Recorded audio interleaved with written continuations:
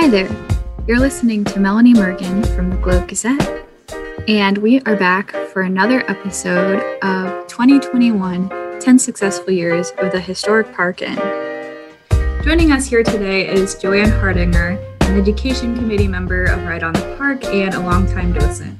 Welcome, Joanne. Thanks for joining us. Thank you very much. My topic for this edition of our podcast covers the decline and the struggle to save the hotel from 1920 to 2005, a span of 85 years. When the City National Bank and the Park Inn Hotel first opened in 1910, it was co-owned by Mason City attorneys James Blythe and James Markley. They had commissioned Frank Lloyd Wright from Chicago to design their multi-functioning commercial building in his acclaimed modernist style, which was a progressive statement in keeping with a community that was experiencing tremendous growth in industry, business, and in population. During its first 10 years, the Park Inn Hotel and Restaurant was leased and operated by J.H. Sundell. The Park Inn Hotel was the fashionable place to stay, and it fared very well. But as Pat Schultz reported in the previous podcast, a newer and much larger downtown hotel, the Hanford Hotel, had opened just a few blocks north in 1922 with private bathrooms in each room. It attracted business away from the Park Inn Hotel that had smaller rooms and shared bathrooms as societal norms had been changing.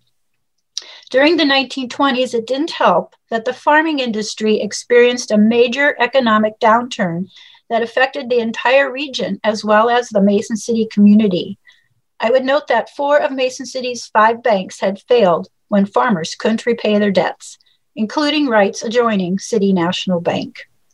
After 1920, the Park Inn Hotel changed hands 9 times within the next 25 years. Bowers and Swanson managed the hotel after Sundell, but only for a few years, attributing competition from the Hanford for poor business. Then the hotel was in G.D. Fletcher's hands for a year, from 1923 to 1924. But with no upgrades to the property since 1910, it was outdated and declining. From 1925 to 1934, Alfred Butters took the reins and did some remodeling, mainly to the restaurant and dining areas. During his management, the art glass skylights were removed from the formal dining area. Also during this time, for about 7 years, the restaurant was run by Chu and Wong, offering Chinese dishes of all sorts. While Butters was managing the hotel and restaurant in 1926, the adjoining City National Bank was undergoing a major alteration in order to convert the strongbox structure into ground-level retail spaces and to construct an additional floor of rental offices.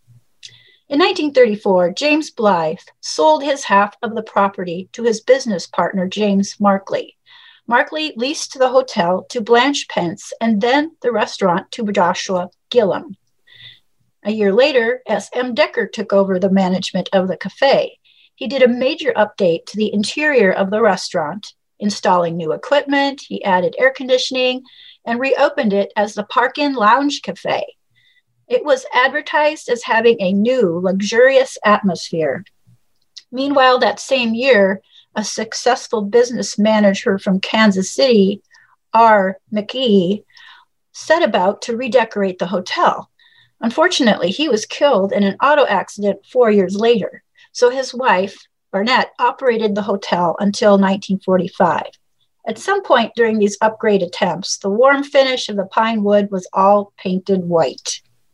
When Markley himself died in 1939, the hotel and restaurant property became under the ownership of his daughter, Marion Markley Page. She sold the property to Mr. and Mrs. Clarence Ellingson in 1945. They were from St. James, Minnesota, former owners of a tavern and a cafe. They would now be the new owners and managers of the Park Inn Hotel and its restaurant. The Ellingsons moved their family into the hotel, utilizing 7 rooms in the former staff quarters on the 2nd and 3rd floors. A near disaster occurred in 1946 when a discarded cigarette started a fire in one of the guest rooms while the occupants weren't there. Another resident discovered the smoke, tried to put out the fire, but was overcome with smoke. By the time the firemen came, everything in the room had burned, but they were able to contain it to that one room, thankfully, because the plaster of the walls and the ceiling didn't burn as readily. During the 27 years of Ellingson's ownership, little, if any, improvements had been made to the property, and it was run down. Without structural maintenance to the building since it was built, the roof was leaking, which contributed to mold growth. And with little or no business, room rates were as low as $3 for a single room or $11 a night for a double room. Word on the street was, don't stay there. The cafe lounge had a shady reputation. The bank foreclosed on the property in 1972. After 62 years, here sat a building so significant it influenced the direction of modern architecture worldwide. It was one of 100 of Frank Lloyd Wright's modernist designs that was published in Germany in 1910 and what was called the Wasmuth Portfolio. This collection of Wright's revolutionary architectural designs up to 1910 influenced the work of 20th century modernists, including Le Corbusier, Mies van der Rohe, and Walter Gropius, who had founded the Bauhaus in Germany in 1919. It was and is the last standing hotel of the 6 that Wright had designed. Its massing had been a preview of Wright's Chicago Midway Gardens and the magnificent Imperial Hotel that he designed in Tokyo. The Imperial Hotel was completed in 1923, but demolished in 1968. 2 of Wright's hotels in Montana no longer existed. One was the Como Orchard Clubhouse Inn, and the other was the Bitterroot Inn, built in 1909, that was destroyed by fire in 1924. The 1911 Lake Geneva Hotel in Wisconsin was demolished in 1960. A grand hotel designed for Estes Park in Colorado called the Horseshoe Inn was never built. Then there's the Arizona Biltmore, built in 1928 by Albert Chase MacArthur. MacArthur was a former employee of Wright's from 1907 to 1909 in his Oak Park studio. For a while, MacArthur partnered with Wright's son, Lloyd Wright, in development ventures out west. Borrowing Wright's original textile block construction methods and other features of Wright's, the Arizona Biltmore stands as a testimony to Wright's ingenuity, but MacArthur holds the title as the primary architect. A flicker of light emerged in 1970 when a community-wide interest in preservation began following demolition of several of Mason City's older historic buildings. The Preservation Act of 1966 had been created by Lyndon B. Johnson, establishing the National Registration of Historic Places and state historic preservation offices, making federal funds available to rehabilitate and restore historically significant structures.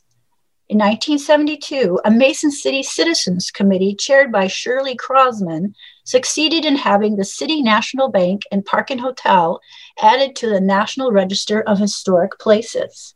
This prompted Richard Morell, a businessman and jewelry store owner, to purchase the hotel with plans to turn the second and third floors into 18 individual apartments, rent out the first floor as office space, and turn the basement into a restaurant.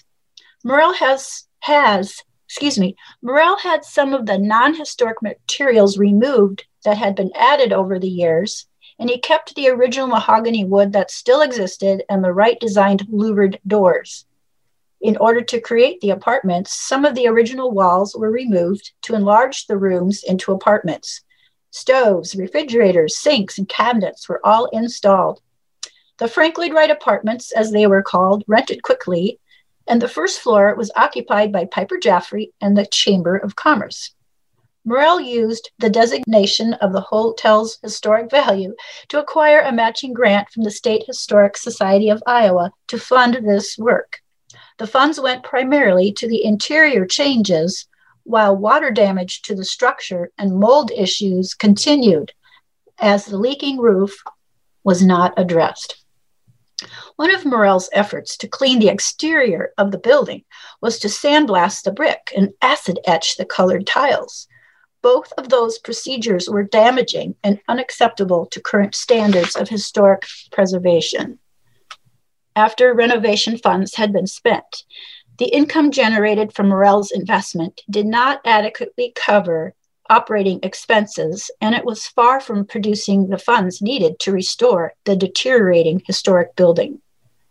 In 1989, after Morell's 17-year run of ownership, the bank foreclosed on the property a second time. Like passing a hot potato, the bank sold the Park Inn apartments to Clear Lake developer Les Nilsson for $52,000. Nelson continued to rent the apartments after updating furnishings, but he was criticized for ignoring the significance of the structure. Nelson applied for a matching grant of $60,000 from the State Historic Resource Development Program to ease complaints, intending to use it towards restoration, but he failed to come up with a match. It was difficult to again sell the public on supporting a previously failed attempt to rehabilitate the property. In 1996, the Park Inn Hotel was on the Iowa's Historic Preservation Alliance's list as one of Iowa's 10 most endangered properties. In 1999, as the property was molding into disrepair and housing pigeons, the city urged Les Nilsson to sell the hotel to the Frank Lloyd Wright Building Conservancy, a national organization dedicated to finding funding resources and preserving remaining Wright structures. The Conservancy would place a historic preservation easement on the property to protect it from being significantly altered or destroyed, and then would sell it to a Wisconsin utility company called Heartland Properties that had an investment in historic property, an interest in investing historic property. Heartland would direct the project and would work in partnership with the city to restore the hotel and ensure its survival to function as 10 affordable apartments. Proposing, the city provided 10 parking spaces and helped to raise funds. A cost analysis for the project initially came to $1.7 million, with the projected cost of parking spaces estimated at $125,000. Yet uncommitted, the Mason City Planning and Zoning Commission established a historic preservation overlay for the downtown area in order to be able to apply for federal and state funds. Speakers, forums, and editorials urged support for the Park Inn's potential as an untapped resource, as a golden goose to spur economic development. Meanwhile, Gary Bludgett, a Republican representative from Clear Lake, sponsored a bill to allocate $200,000 specifically for the repair of the hotel's roof. It was approved by the Iowa House of Representatives and was waiting to be used. But further discovery of the extent of the hotel's deteriorated structure revealed it would take more than $1.7 million to restore it. In addition, Heartland soon expanded their proposal to include restoration of the former City National Bank property, raising the price tag to $7.15 million. Harder yet to swallow, the city planner estimated parking spaces would be 900,000, not 125,000, as Heartland had originally estimated. Excitement was now face to face with these insurmountable obstacles. Continued debate was going to further delay needed repairs. In desperation, one councilperson suggested the city purchase the property from Les Nilsson in order to authorize the repair of the roof with the state grant of $200,000 and then sell it to Heartland. After 2 more months of deliberation, the city council moved away from the Heartland proposal and approached the Mason City Foundation, a local organization managing the development of Music Man Square.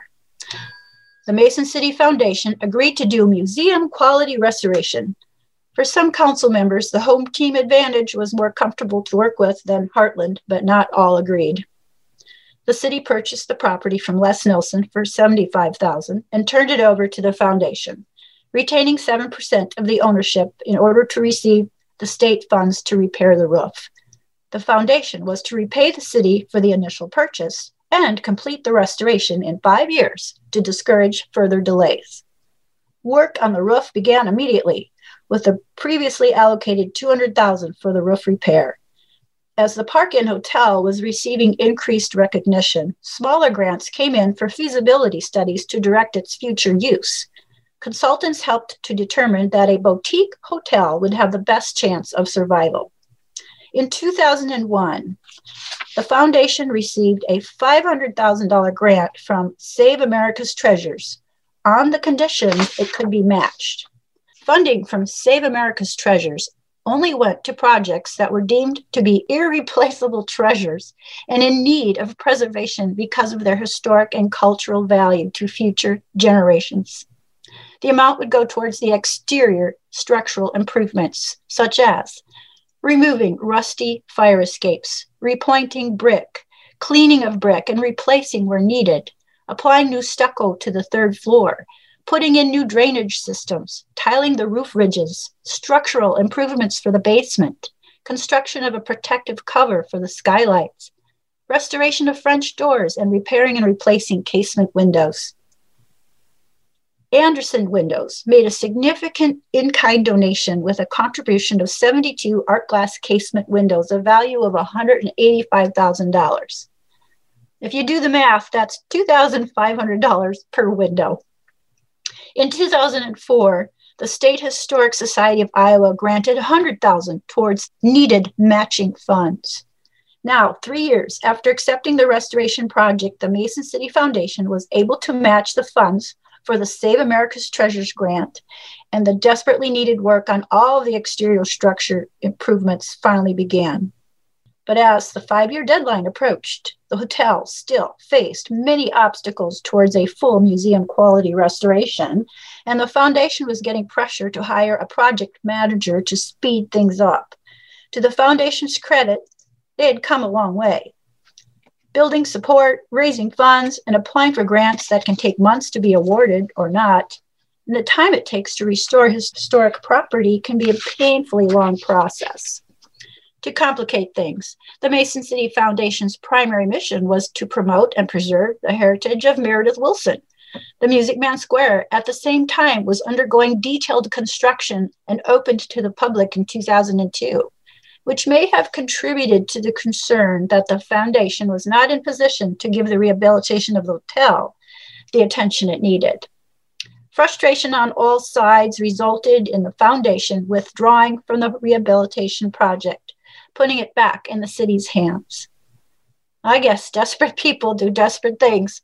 As a publicity stunt, the council advertised that the Park Inn Hotel was for sale on eBay, hoping to generate international attention in search of a benefactor.